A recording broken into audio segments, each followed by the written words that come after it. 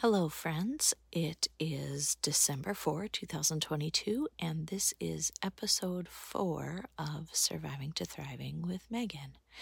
So, something that I thought I would do that would be helpful is go through some of the 13 behavior patterns of abuse that are common, and kind of tell you what it was like for me and what it's like now.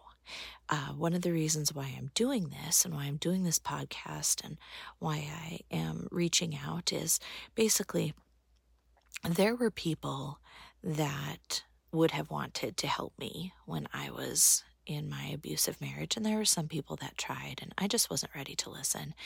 And I'm not saying that they didn't have good things to say. They did have good things to say, but part of the problem was that I was uneducated myself as to what was happening.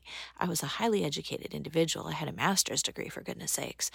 And I always kind of had this thought that, well, it could be worse. Or he's not beating me, so surely this isn't abuse, right? And so it's like I would tell myself that. I would tell myself, well, he's not beating me. He's not doing this. He's not doing that. But really, then when I became more educated on the different systems of abuse and how that worked, I realized that, wow, not only is this not normal, but I don't want my kids to be a part of that. I don't want to be a part of this anymore. I had this thought that I needed to stay for the kids, right? That, okay, I'm going to stay for the kids. But then I started learning more about these things and learning more about what their futures would be like if they continued to witness this. And I just knew that I had to find a different way. So the first part that I'm going to, or the first type of abuse that I'm going to talk about tonight is verbal abuse. That was verbal, psychological, emotional was the majority of what I experienced. But of course, it kind of touches on everything. It's almost like you can't have one without the other. So the first one is verbal. That's what I'm going to talk about tonight. One of the markers of verbal abuse is telling the victim how to do everything. That was so easy. It was so easy for him to do because I had grown up in an environment in which I was told how to do everything. It was easy for me to just follow the rules. I was a rule follower. I was a people pleaser. I was part of a high demand religion that had an answer for everything. It had a way to do everything, a way to think about everything. So telling the victim how to do everything, it wasn't really a far stretch for me.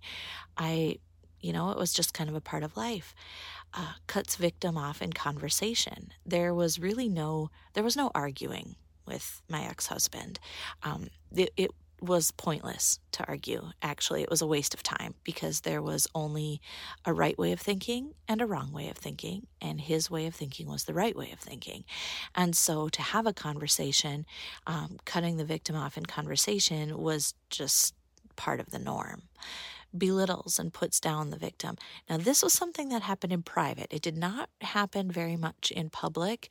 I suppose it did some, but that was part of the problem too, is that in public, it would be, Megan has her master's degree. Megan is so smart. Oh my goodness, can you imagine how smart Megan is? And she's a teacher, and she's got her master's degree. She went to all this school, and I could just never be as smart as her. But then in private, it was, well, I don't have a sit-down job like you. I don't have an easy job like you. I can't just sit around all day like you do and call it work. The next one is forbids victim from talking to others about issues. This was a big thing because we had many fights about how, I just wanted to know if this was normal. I just wanted to know, every couple argues, right? Every marriage has its issues, and then you you go find somebody to talk about those issues with. Like, is this normal? Do you struggle with this too? And the forbidding me from talking to others about the issues, I very, very quickly, I learned not to tell other people our issues. And if I did tell other people our issues, I had to be very, very, um, not sneaky about it, but I had to make sure that he would never, ever find out, because it was big trouble if I did. Um, Shames, silences, or insults, that was kind of in private. It wasn't very much in public. Yells, screams, swears, calls names. If it was a big, big, really big knockdown, drag out, knockout, drag down, whatever, fight. If it was a really big fight, we'd have the yelling and the screaming and the name calling. But that wasn't until kind of the very end, some of the name calling.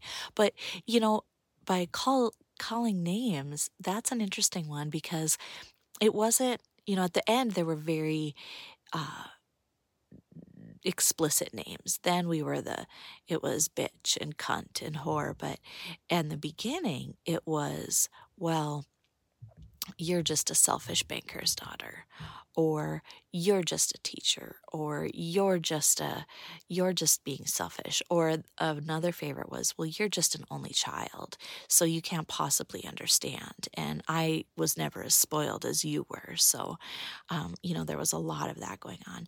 Demands that the victim keep secrets is the next one. And that's actually the last one on this list before we move into other ones. But keeping secrets was a big thing. Like, you couldn't tell anybody your problems. You couldn't tell anybody the inner workings of your family. You couldn't tell what was going on, because, it maintained that power and that sense of control.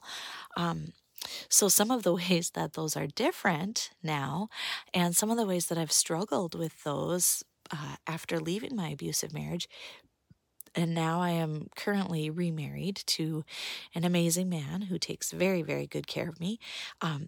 But the top of that list is tells victim how to do everything. I've had such a hard time learning how to make my own decisions and learning how to have my own autonomy. That's really been difficult for me. And my husband has been very good about saying, hey, how about you make this decision? Even if it's like, oh, I just get decision fatigue, because I just have been told how to do everything, and I don't want to. I want somebody to tell me. I want to not think. I want somebody to tell me, just tell me what to think, tell me what to pick. And, that my support system around me has said, no, you got to pick. You have to have your own brain. You have to have your own mind. You have to think for yourself.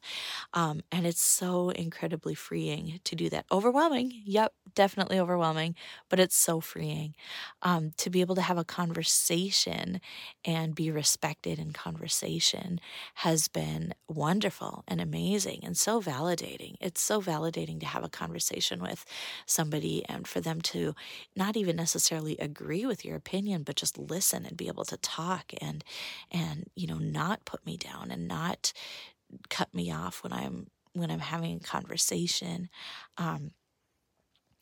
Let's see what else is so different. Oh, talking to others. It's no longer a threat to talk to others. And that's what's really nice, because if I do have a question or if I do have a gripe, and now I feel like it's healthy. It's like that healthy, every marriage has issues. Every marriage has, oh my goodness, I, can't stand the way he empties the dishwasher or the way he loads the dishwasher, but I'm not going to, say anything because I appreciate his help. But, it's not like I'm looking to find out if these things are normal.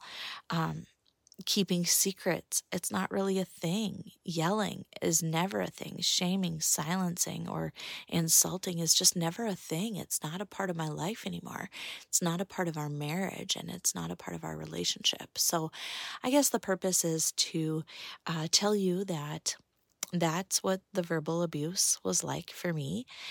Those are the things, the markers of verbal abuse: telling people how to do everything, cutting them off in conversation, belittling, name calling, shaming, forbidding people from talking to others. Basically, that power and control. Again, it's all about the power and control.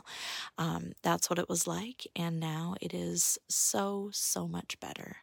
Um, next time I will talk about one of the other behavior patterns of abuse, and I will also put a link to the chart that I am referring to in my podcast. I'll put those in the show notes. But thank